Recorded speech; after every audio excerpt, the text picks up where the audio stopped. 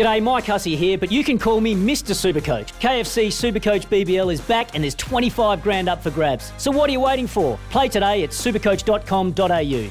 T's and C's apply. New South Wales authorisation number TP/01005. Welcome to Inspiring Stories for Bowra and O'Dea.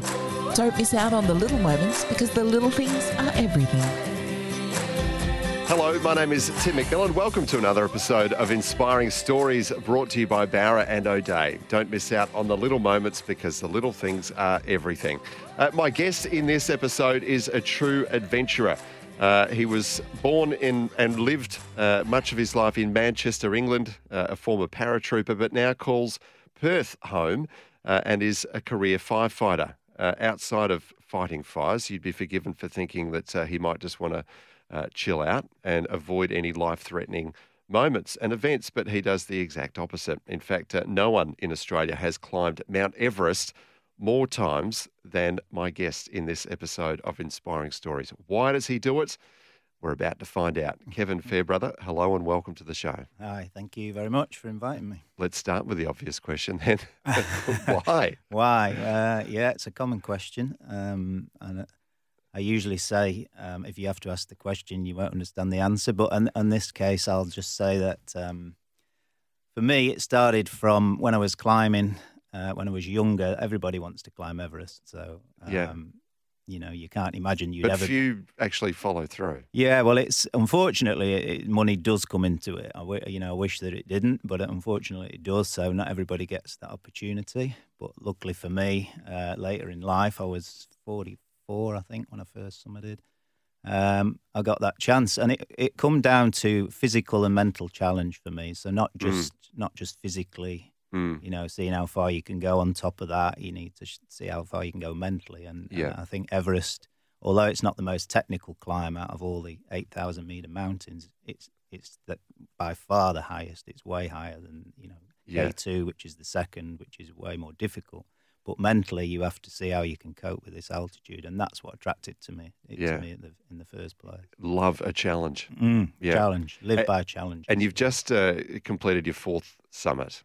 Yes. And you're toying with the idea of a fifth, which I'll get to a little bit later. But can we go back to who you were as a kid and where this sense of adventure really took hold? I mean, were you one of those kids growing up in the northern parts of England that was always trying to, get off to nature and climb things and scale things? I was. I mean, my mum would say that I was always falling off things and I was always ending up in hospital, and it used to drive her crazy. So it did start very, very young, although I didn't realise it. But yeah, we just used to be out all the time, climbing trees and getting up to mischief. That's just what you did in those days. So it probably does come from there. And then when I left school, I joined the army, and then we did a little bit of stuff there, and it sort of just kept feeding the excitement for adventure. I really struggle. I need goals. I can't just do everyday life. I can do that, but I need a goal as well. You need to know that there's something coming. I need to know there's something coming. Yeah, right. It's like a drug for you. Yeah, it truly is. Yeah, it truly is. And and there is other people like that. The ones you meet are like-minded people. So when you're out there, it's you think you're the only one, and then you go out and you realise there's lots of other crazy people as well. So, I mean, when you're growing up in, the northern parts of England, where was your mind going? Like searching for these adrenaline fixes, where was your mind taking you? I want to do that next. Yeah, I mean, it wasn't to Everest, if I'm honest. I mean, we were quite poor, I suppose. We were a council estate, so we could just get locally really into the hills. If we could get to the Lake District, it would be an amazing thing. So it was never a dream at first to be going to these big mountains. Again, just realising later on when I started climbing and getting to Europe and doing a little bit more that it is actually possible at some point. So, So you're a pretty restless kid. Sitting in a classroom wasn't your happy place? Yeah, not really. I didn't really come away from school with much, to be honest. But it's life experiences for me, and that's I've had lots of those. I've been really lucky. So gravitating towards the army was almost an obvious fit for you in hindsight? Well, it was a job really in them days, so we just did that, and it was a job that gave you a bit of excitement and and a bit of action. We didn't actually do anything at that point. There was no battles going on. It was no just, conflict it was to a go job. to. There was no conflict when I was in, so it was a pretty quiet time, but it did sow the seed, for more action, if you like. Yeah. So what were you doing there, paratrooper? No, well, I was in the engineers first, full time, and then when I left, I was in 4 Para, which is a reserve parachute regiment, and then I moved on to 2-3 SAS, which is a reserve SAS. So there's 2-2 SAS, which is full time, and then there's 2-1 and 2-3, which are reserves, which they use because they were so under the pump, the regulars, that they didn't have enough numbers, so they would use these other guys. If you'd had some army experience generally, then you could join the 2-1 and 2-3. Same training except for the jungle. You didn't do the jungle training, but that again was, it was feeding the excitement and the adrenaline. So it was good times. I've got to say, I'm not an adrenaline junkie. I don't mind a little bit, but I don't think I need a fix quite as big as you do. Clearly, is there a sort of a phase you go through? Say you're jumping out of planes pretty regularly. For the first time, it sort of blows your mind. Yeah. And I have done that, but I haven't gone back to do it again. Yeah. But I imagine for you, when you do it all the time, does the thrill sort of plateau? The fix you get from it, does it plateau for a while, and you want to just up the danger every time, just to give you a bit more? Yeah. Well, military jumping's not quite. It's all static line, and it's quite. It's quick. You jump low, so you're not in the air very long, and you've got equipment. So it's not. It's still exciting all the time because there's a bit more danger. It's not. It's not like free falling. So there's a difference. Yeah. And I think it's still always. You never take it for granted. You've always got to be switched on, and the adrenaline's still there every time. Yeah. So and there could be 40 guys in the plane, and you're going out either side at half a second intervals. So when you're in the air, there's so many hazards around. So no, it was always exciting. Yeah, well, that's good to hear. What brought you to Perth, of all places? I mean, if you've got this mountaineering spirit in you, not a lot of mountains here. No, what have you said? Bluff Knoll's about as good as it gets in WA. Why Perth? I remind myself of that all the time when I'm on Jacob's Ladder. I travelled as backpacking with a friend of mine for a year, and we went all over Australia. It was a world ticket. We went around the world, and I always loved Australia. And he actually came back before me, and he was living in Perth. So I came over, just to see. And I think that was it. I just ended up, and life takes over, and I got a job, and then I was sort of stuck here. But then I kept travelling. So as long as I can travel, Perth's a beautiful place, a great place to live. Unfortunately for training, it's not the best. So I've been doing Jacob's Ladder for 20 years. I mean, you drive past it, especially early in the morning, and it's like a cult as you look over there. These people who, you must all know each other, yeah? We know.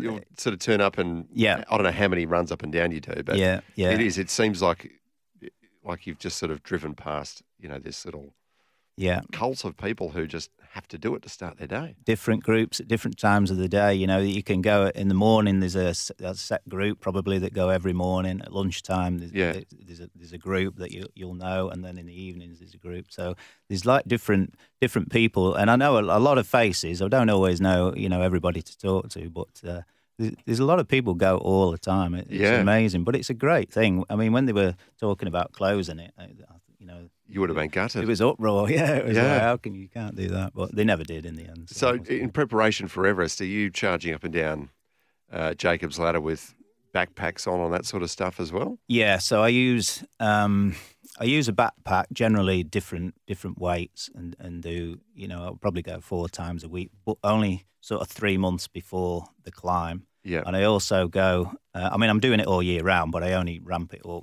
with heavy weight towards the climb. But I also drive down to the Stirling Range, so sometimes I'll just drive at 4 o'clock in the morning. I'll do 3 peaks and then get in the car and drive back. So I was doing that for a while, but obviously the price of fuel's paid to that, so I can't do that anymore. Of all the challenges to get in your way. Yeah. I'm starting to get an idea now of just, quite how mad you are, though, Kevin. I mean that in the nicest possible way. Let's tap into it a little bit more right after we take a break. Inspiring Stories is the program. My guest is Kevin Farebrother. No one in Australia has climbed more times up Mount Everest, the world's tallest peak at almost 9,000 metres, than Kevin. So we'll hear more about those adventures right after this. You're listening to Inspiring Stories for Barra O'Day. Don't miss out on the little moments because the little things are everything. Welcome back to Inspiring Stories. My guest in this episode is a mountaineering legend in this country, having scaled Mount Everest 4 times, and maybe there is a 5th trek up the Great Mountain on the cards as well. But by day, Kevin, you're a firefighter, which again seems like a pretty good fit for a man with your motivations and your mindset. Does that give you the thrill that you need, or are there other things you get from the job, that satisfy you as well? Yeah, I mean, on the whole, the job is when it's busy, the adrenaline's going, so it can definitely fulfil that. And station life with a group of guys and girls, the camaraderie is good. So I mean, it is a great job. I often, and I shouldn't do, but I complain that we're not busy enough, and I guess I really shouldn't do that because. But yeah, I mean, it is a great job, and when it's busy in the summer, it's very enjoyable. Yeah. So searing heat or freezing cold, which is worse? Yeah, worse. I always find the heat is probably the worst because the cold you can always. I can put more clothes on when I'm away up in the mountain to a degree. I mean, once you get to minus 40, then obviously it gets a bit much. But the searing heat here, if I'm at work, it's usually short-lived. So, we're only exposed for hopefully a short amount of time and then we're cooling down. So, but again, both are good. Both a bit of excitement. Are you in a similar sort of mindset as you tackle those extreme environments? Say you're fighting a significant bushfire, and it's an extremely hostile moment that you're in. I'm just curious to know, the brain chemistry that's sort of guiding you at that point. Is it kind of similar to when you're in a really perilous moment, up on a mountain when you're facing a hostile environment of a completely different kind, but just as extreme? I think it's it's just a survival instinct, I think. So you're always, and that's probably, that might be dramatising it a little bit. It's probably about awareness. So you've got to be aware of your surroundings when you're up on the mountain. You've got to trust your instinct. I've often turned around if I don't feel right. I'm a big believer in what I feel inside, and if I'm going up somewhere and something's telling me not to do it, then I'll turn around with no questions asked. And it's the same in a fire, in a bushfire. If you're there and you find yourself in a position that's dangerous, or you think it's going to be dangerous, then I think to myself, well, I have to change this, and we'll go a different way, or we'll have a different approach. So I think it is very similar, different lengths of time. I think up on the mountain, you're exposed to that danger a lot longer, whereas in the fires, and plus there's many more people to assist as well. But it comes down to, I think, sort of survival and instincts. That's how I see it. That's how I view it. Your perspective on risk and danger, though, must be quite unlike, say, a normal person. Yeah, it's probably, I mean, I get it. There's a lot of fireys who enjoy it as well, I think, and probably given the opportunity to climb, they would do the same thing. Yeah. But, I think I'm willing to maybe push it a little bit more than some people. Is this a thing in the fiery community then? Like, it's far from sort of just avoiding danger and going and chilling out and doing something very sedentary in your downtime. Do a lot of fireys go and do that, do they? Go and seek extra adventure elsewhere? Yeah, I think there's a lot of guys do a lot of fitness. There's definitely a lot of fitness involved. There's a lot of surf skiers. There's a lot of swimmers. There's a lot of runners. They're all fitness orientated. Yeah. I mean, maybe the danger side of it is it's hard to find in some things. But I've taken groups. So I've do expeditions usually with friends and people that are friends of friends, and I've took the guys from work. We went to Nepal and did a trip there, so that they enjoy it, they love it, they all want to go. So it's they must all have it in the mind. Another cult then. That's right. They all we're often planning the next one. So Tell me about the planning then for the very first one. I know there must be a lot to go into it. A lot of money has to go into it. Yeah. Preparation on many levels. How do you actually plan ahead for the first trek up Everest? The first one was the unknown, really. So it was. I never knew. I didn't have an idea of how fit I'd have to be. So I was training really hard. I was younger then as well, so obviously it was easier to keep fit. But it was difficult to read. Skills-wise, I thought I'd be okay for climbing, but the level of fitness and how you'll react to altitude was, something you can't train for. I mean, I did go to other mountains. I went to Denali in Alaska. That's about over 6,000 meters, but it's still not. It's not the same, but it is a tough mountain. So after that, I knew, I had an idea of where I was at. Money-wise, it was just. It was the dollar was good then. So now you're paying in US dollars, so you always pay in US dollars. So at the moment, it's going to be quite expensive for any Australian to go. What would it cost if I said to you today, I want to climb Everest? Hopefully you talk me out of it. But on the financial front, what would I be up for? You'd probably have to be. You'd be looking around 40,000 US right now. Right. So that for. And that gets you what? A guided. That will get tour you up there, basically. It's basically everything. So it gets you accommodation when you arrive in Nepal. It gets you the trek into base camp, all the lodges, all the food, and it gets you oxygen on the mountain, food on the mountain. It gets all the camps in between, all the way to the summit. You have to pay for the fixed rope. So the permit itself to climb Everest is $11,000 US. Yeah, right. So it's quite expensive because of that straight away. But you can also, there's different levels that people do it. So you can have more oxygen if you want, if you're feeling that you'll need more. Yeah, I'd definitely be signing up for that. Yeah, you can have a personal Sherpa if you like, so he'll stick with you all the time. So that would be that's more expense. So yeah, it can become dear. Yeah, definitely. You might have just priced me out of it, Kevin. Tell me about your first time up, though. I can just imagine the excitement in you. Oh well, it was itching to get up there. Yeah, it was a fantastic climb, that one. It was probably the conditions every time I've been have been different, and that year was probably the best year. When I say different, like the snow on that year was perfect. There was just the right amount of snow. The year after, the next time, there was no snow, so it was a lot more rocky, and so on and so on. So every time you go, it's different. But my first year it was just perfect. Everything went well. I did have a little trouble at one point between Camp 2 and Camp 3. I was going towards the Lhotse face, and I was talking to this guy, and all of a sudden the words that I was saying were coming out jumbled. They weren't making any sense. So I knew what I was saying, but it wasn't coming out that way. So I just sat down for a bit and just kept saying my name over and over again until it come back to normal. So I never actually found out what that was. I assumed it was something to do with altitude, but I didn't tell the guy at the time because I thought, well, it'll just stop me climbing, and I didn't want that. So I just carried on. Are you in a group, can I ask? Or are you? No, it was just that. Own? Yeah, so there's in that expedition, there was 12 people. So you sort of, we were all individuals, but you all use the same camp. So you can climb on your own. You can have a personal Sherpa if you like, but I like to think, you've got to do it on your own. If you can't do it on your own, you probably shouldn't be there. But so I just got friendly with this guy Nelson, and we would sort of go in at the same pace. So we'd just climb together. After that, we got up to 3, and the conditions were great. It was really, really good.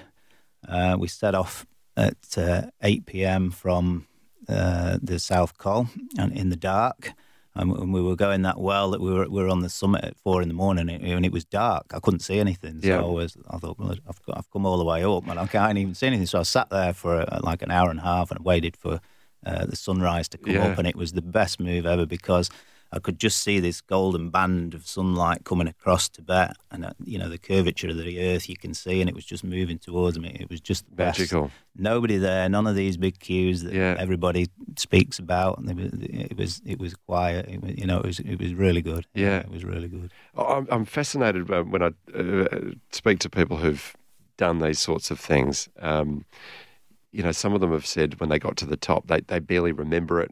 or they didn't really get to spend much time there, or the weather wasn't right, couldn't see much even if they wanted to. Yeah. But because I imagine that when you get there, I just want to sit there and, get the lounge chair out and, have a cup of tea and take it all in. Yeah. But obviously I know there's no couch up there, Kevin, but well, you can still sit. It's interesting that you actually got a chance to just hang out up there. Yeah. Well, it's weather dependent, and that's where take it in. Where luck comes into it. So if the weather's good, you can spend a bit of time up there. It's all on the wind as well. So if it can be -10, but you can bear that. You can sit there. But if the wind's howling as well, it's going to make it like -20, -30. And you're not going to want to stay. You're not going to want to stay too long. But it is possible if the weather's good and if you get lucky, which I was.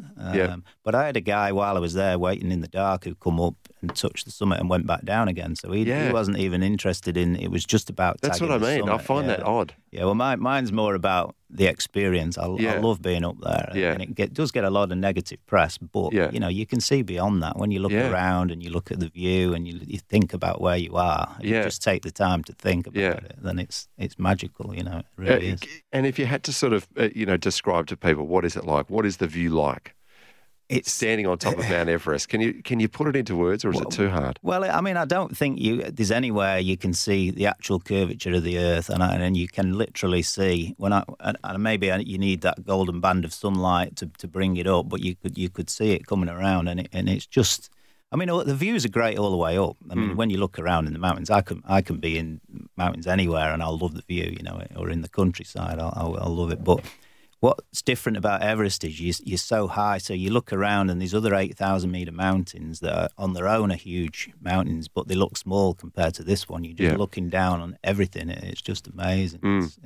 It's super, super exciting, but I do understand why people don't stay long because they're worried, because getting down is usually where the trouble starts. Yeah. So you've got to always remember in the back of your mind that you're only halfway, so you've got to get down. If you don't mind me asking, are you a religious person, Kevin? Was there any kind of spiritual element to the experience as well? No, I'm not. I have to be honest, I'm not at all. But maybe along the way, sometimes with a few near misses, I might be. There's some sort of divine power out there. But not really. So it's not what you would describe as a religious experience? No, not for me. No, just toil and hard work and and excitement when you reach the top. That's it. Yeah, amazing. We need to take another break, but Kevin, I'm sure many people who climb Everest, it's a bucket list, so they do it once and they're satisfied with that. Tick it off the list. Move on to the next adventure. You're obviously not one of those people, so again. The question is why? I'll ask you that right after we take a break. Inspiring stories in this episode with mountaineer and 4-time conqueror of Mount Everest, Kevin Farebrother. Back with more of his story in a moment. You're listening to Inspiring Stories for Barra O'Day. Don't miss out on the little moments, because the little things are everything. Welcome back to Inspiring Stories. My guest in this episode is the only man in Australia to have conquered Mount Everest 4 times. We've just covered your first experience up and down the mountain, Kevin. At what point did you go, I think I'd like to do it again? On the way down. Really? Actually, well, my initial thought was I'd like to try it without oxygen, because that's like the ultimate. Without any oxygen? Without oxygen is the ultimate. And how rare is that? There's a handful of people that have done it without oxygen. Literally, it's rare. It's nuts, right? It is. It's dangerous. It's very dangerous. I can't quote the exact percentage, but something like 1 in 4 without would probably die. So it's there's not many people do it. I can't remember. Sounds like that's a good thing. That's right. I mean, even the Sherpas on summit pushes with clients will use oxygen. There is Sherpas that have summited without, but generally when they're working, they will use it as well. They just use less litres per minute, so they'd probably be on 1 litre, and your average climber's probably on 2.5, something like that. What's altitude sickness like? Well, luckily for me, I've never really had it. I've seen people with it. And the problem with recognising it is it looks just like somebody who's tired anyway. You know, you're tired and you're not quite sure what's going on because you're high up and you look like you're drunk a little bit, and that's why it's difficult to recognise. And some people don't, until they're coming down, they don't actually realise that they've got it, and this is the problem. And so it can be a subtle creep. It can be subtle. It's not just a sudden thing where people can see clearly that you're in trouble. So it's you have to be careful with it. You don't often see it as a climber. I've not often I've come across bodies, but I've not actually come across somebody who's in the process of dying through altitude sickness. So the symptoms. So the road to the top of the mountain, there are bodies there visible to you when you're going up and down? Yeah, there are, depending on the weather. So if there's been a lot of snow, then generally they're covered. If it's a dry year, which it was this year, then you can see pretty clearly. There was a guy up on the summit ridge this year who was just there was a rock slab that you had to go about 45 degrees, and you had to try and get across it. And he was sat there, and originally I thought he was just somebody sat having a rest. And then I realised that he was actually dead, and I looked into it, and he's been there probably 3 years. So you literally have to step over him. Yeah. So anybody who's summited this year has had that experience where instead of it just being a nice summit for themselves, they've had to remember going over this guy. So they are there, and most people know that it's that can happen. I mean, I think you have to accept when you go there that you either might see dead bodies or that somebody on your expedition could get into trouble. It is a reality. It's not glorified. It is a reality. Yeah. There was actually 2 on the summit ridge this year, which I've never seen that high before. Usually they'll push them off the edge. It's too difficult to bring them down. So they will literally probably contact the family first and make sure that's all right. But it's so difficult to get off that ridge with a body. You're going to risk more lives. So generally they just throw them off. So what goes through your mind when you are trying to concentrate on, where your feet are going and where you're generally moving? Yeah. And you suddenly see that in front of you. It must be sobering, to say the least. This year it was. I was surprised this year. I've seen them before, but not normally that high. And I was surprised. At first I thought he was resting. And then the guy in front of me, he sort of froze and he couldn't move. And then I realised he'd seen this guy and realised he was dead. So we had to get him moving and get around him and push on to the summit. And then as we go over the next ridge, there's another guy there. So it was a bit sobering this year, but, not unexpected. I mean, for me at work, I unfortunately, we do see that sort of thing. But for some people who've never seen that before in their lives, it would have been a bit of a shock this year. Yeah. And are you generally someone who is just not afraid of injury or, dare I say it, your own mortality? Is this something that's not present in your mind? Because, some people do fixate on it. I think it's in the back of everyone's mind to some degree. Yeah. But what's your personal perspective on it? No, I think I get worried. I think you have to have fear. If you've not got fear, then you're going to get yourself into trouble. And I think fear is what keeps you alive, really. So I do. It might be a different level than other people, but it's definitely there. I mean, at some points along the way, if it's a tricky bit of the climb and it is a huge drop, then definitely I'll be cautious and I'll be worried for sure. But I think that's good. I think that's good. Forgive me for asking these questions if they're practical to the point of crude, but do you have life insurance?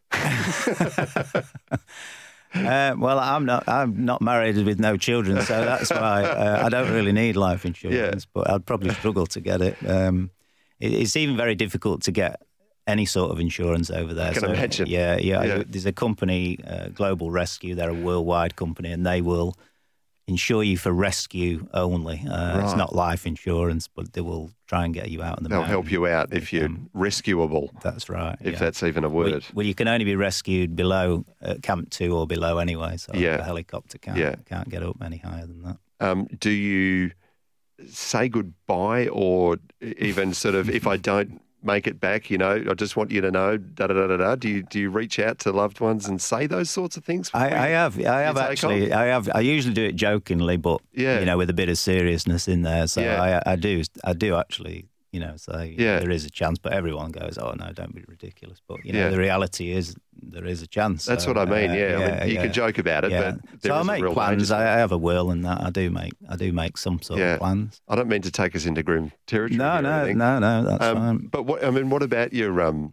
friends and family? Do they just sort of go, oh, Kevin, please just keep your feet on on the ground at sea level for a while, if you wouldn't mind? No, because they know me and they know that's not going to work for me. No, age is probably going to get me eventually, but until then, I'll just keep doing stuff.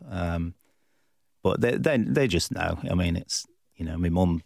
She's still back in the UK, but she doesn't say anything because she knows I'm going to go anyway. Yeah, and that's it. So yeah.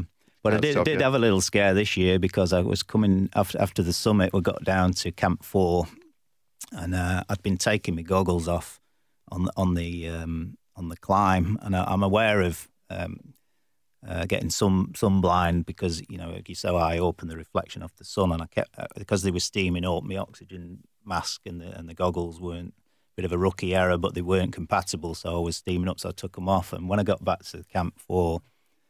I could feel my eyes starting to sting, and I thought, I could be in a bit of trouble here. But we were spending the night there, and by 9 o'clock I couldn't see anything, so I'd gone blind.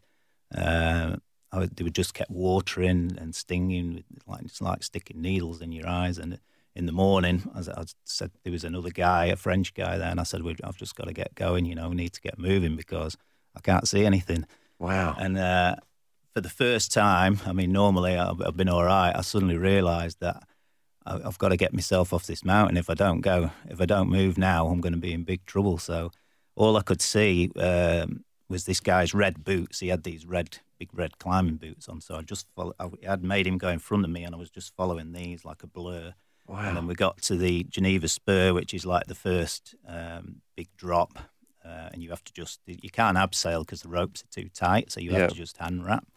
So I was sent him first just to make sure there was nobody on the rope, and then just had to come down, and I couldn't see a thing. And it took us 7 hours to get down to Camp 2 with no sight at all. So, but what occurred to me was that this is where I think your mental strength. This is what I realised. I've always said, you need to help yourself on this mountain because there was no Sherpas there. We would have been stuck there. So if I hadn't have helped myself, I would have still been there. And I kept thinking of these other guys that were at the top. So we got down to Camp 2, and then we had to jump across crevasses. I couldn't see these crevasses that we had to go across. So you're just still following the red boots? Just the red boots, and he'd say when to take off. So and we'd already been up over them, so they didn't have any ladders. They were just enough that you could jump. Yeah. But obviously I couldn't see where I was taking off, so we'd have to say, right, jump now. It was the craziest. Like doing it with a blindfold on. Absolutely, it was the craziest, most nerve-wracking thing that's ever happened to me up there. Usually it's gone smoothly, but this year was a bit of a nightmare. But yeah, we got down, and it lasts about 2 days, and then so your vision back. slowly came back? Just slowly comes back. So the next day I could just see a little bit more, and then 3 or 4 days later. And what was it as a blood pressure thing in your eyes or something? It's about, it's really sunburn of your eyes. So the reflection of the sun coming up, and then it damages your eyes. It's not permanent, luckily, so I was all right afterwards. But yeah, I think it was I always want a bit more adventure, and I definitely got it this year, for sure. Yeah. I mean, you still haven't answered my question why. I still don't know if I've got a satisfactory answer to that. And then I don't really know. Why I don't question. know. After doing that, basically blinded, you're talking about going back for a 5th time, which is just extraordinary. And I'll get you to explain why that's on the cards as well, right after we take another break. Kevin Farebrother is our special guest in this episode of Inspiring Stories. Back with more of his story after this. You're listening to Inspiring Stories for Barra O'Day. Don't miss out on the little moments because the little things are everything. You're listening to Inspiring Stories for Barra O'Day. Don't miss out on the little moments because the little things are everything. Welcome back to Inspiring Stories. Tim McMillan is my name. My special guest in this episode is Kevin Farebrother, who we've just talked about, has conquered Mount Everest no less than 4 times, which is an Australian record.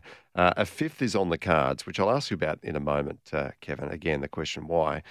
seems obvious. But just from the pictures that you've painted so far of your treks up and down, I can just imagine the sort of camaraderie and relationship you have with other people who help you along the way. I mean, whoever it was that wore the red boots, that was your only sort of, tether to safety on the way down on your fourth trek. You must have a special kind of relationship with these people that you couldn't establish in any other context. I think to start with, anyone that goes there, you're usually like-minded. They're like-minded people who love the challenge. And I'm not quite sure that's what Olivier, he was a French guy, Olivier, I'm not quite sure that's what he had planned for his descent, but he was definitely a good help. He was in front, so I could see that the ropes were clear. There was no trouble. They weren't tangled, because that would be the big problem, abseiling and coming across a knot in the rope. Then you're going to struggle to get past that if you can't see. He was definitely a help. Yeah. And most people there would do that. The trouble is, a lot when they're on the ascent, they're going past you, they don't want to risk their ascent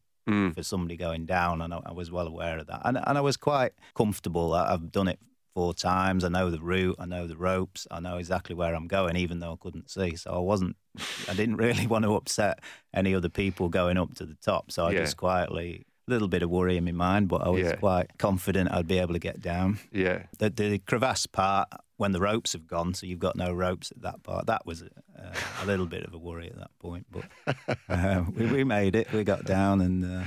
It seems a miracle you're here in the studio with me right now to tell us all about these incredible adventures.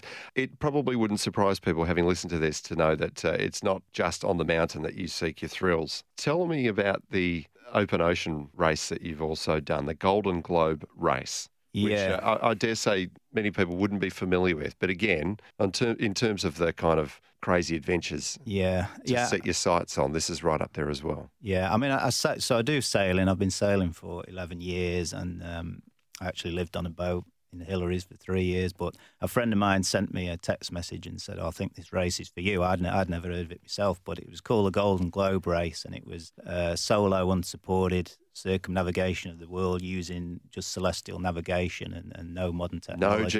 No GPS, no nothing. No weather guides at all? You wouldn't even get any information about... No information whatsoever. About a monsoon approaching. You have an HF radio, and if you can reach people on that, then you can get information as you would in the old days when the first race happened. So it was a recreation of the first ever round-the-world race that Robin Knox-Johnson was the only finisher. Yeah, so he sent me this text message, and before you know it, I've got a new boat, and I sailed it from Sydney back to Perth, and then we shipped it over to France. But unfortunately, I didn't finish, and I had a few issues with the boat and a few issues with myself, if I'm honest, because you're on your own for quite a long period of time. How do you go with that? I wasn't sleeping, so the problem was sleep. So I couldn't trust. There was a lot of shipping around at that stage. I was going through the Bay of Biscay and around towards the Canaries, and there was a lot of shipping around, so I couldn't relax. And I think it's an art. Solo sailors must get it off to an art to go down below and sleep for a couple of hours while the boat's just sailing itself. So I did struggle with that. But I had problems with my mast, and deep down, I trust in my feelings, and I believed. I just had a bad feeling that it wasn't going to work out with this mast. So I did pull out. It was a blow to my pride, but I've learned to deal with it, and I've learned from it. And I found out later on that the new guy who bought the boat, the mast did actually come down when he was crossing the Atlantic. So that made me feel a little bit vindicated. But yeah, I mean, it was adventure. It was actually harder. I think that was harder than climbing Mount Everest. To be on your own, it would take possibly 7 or 8 months. Which is a long time to deal with yourself. Climbing is a lot about mental challenge to me, and to see what you're capable of. And I think people are capable of much more than they realise. But to be on your own for that length of time, I think would be a massive challenge, bigger than climbing Everest. I can see it just irks you a little bit that you didn't get there. Yeah, it's an itch I've got to scratch. It's still there. It goes every 4 years, and they're actually going in September, the second race. So maybe the third race. I've got 4 years to get prepared. Yeah. You've talked about already going up Mount Everest for a 5th time. So obviously, that thrill is still there for you. I would go every year. Would you really? I love it. I've no issue with it. I would, obviously financially I can't, but the last 3 times I've been working for other people, so I don't get paid, but I get the trip for free. And I would do it every year. Yeah. So hopefully next year, there's been talk of doing it for telethon, so that sort of made me think, well, actually, that's a good idea. So yeah. we'll Not that see. you need any extra. Well, that's right. It was just one sentence, and that had me sold on it. So, all right, I'll do that. So we'll see how it pans out. And what else is on your bucket list? Well, I've got a dream. So I'm a dreamer, and I have goals. So my big dream is to do 7 seas, 7 summits. So obviously the highest mountain on each continent. Yeah. And I want to sail the 7 seas. So I want to do it in one trip. So you sail there, you climb, you get back on the boat, you sail across to the next one, and just do that continually. It's never been done, and it's a dream that I've been thinking about for a long time, but obviously How long would that take you? It would take a while because of the seasons that you can climb and the seasons for crossing the oceans. But I think, you're probably looking at 3 years, I think. But 3 years? I could probably, I think I could do that. But having crew on the boat and stuff like that, so it's not like a solo, being on your own for that length of time. Are you someone that sort of works in that pattern of you exert yourself, then there's a reward, and then exertion, reward along the way? I guess I'm thinking, if it's taken 3 years, would you give yourself the opportunity to actually just kick back in a cool little seaside town for a week and I think chill so. out and have a few pints? Yeah. I mean, I think that sort of adventure like that involves, for me as well, is enjoying the places that you're going through and the surrounds that you're in. So it's not just to focus on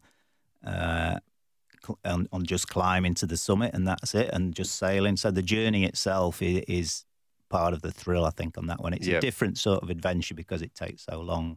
But yeah, I mean, hopefully. Yeah. And in terms of inspiring people to you, I mean, hopefully people listening to what you've accomplished is inspiring to them. But where do you seek your inspiration from? Who are the people that sort of make you just sit back and go, wow, that's an incredible achievement? Yeah, I read a lot of biographies. I used to love reading about people, not just climbers, anybody. Mike Groom was an Australian climber. I read about him. But anybody that can, Ranulph Fiennes, the English adventurer, when he did Mind Over Matter, was a book he wrote about crossing the Antarctic. I just love that the story and how they were in their mind and how they cope with it. I do like that sort of stuff. But I do struggle to, if somebody's doing a live, I can read books, but if somebody's doing a live show or something, I struggle to go because I want to do it rather than listen to it. So it is a little barrier I've got that I can't do. But I love the fact, and I'd never thought about inspiration coming from me as a person until not too long ago. But somebody, as you've said, if you can inspire somebody, if I can inspire one person just to get out and do, it doesn't have to be Everest, just to go out and push themselves a little bit and have some fun and do something they never thought they would do, then that gives me as big a thrill as climbing to the summit. I didn't realise, but I was amazed, and people were saying this, oh, you're inspiring me to do this. I thought, wow, and it's a good thing. I really like that. But my inspiration come from early climbers and sailors and stuff like that. And I still read it, and it gives me, the last 2 years have been hard because we weren't allowed to go anywhere, but I was reading more and more and getting more frustrated. But then eventually we were allowed out. So that was good.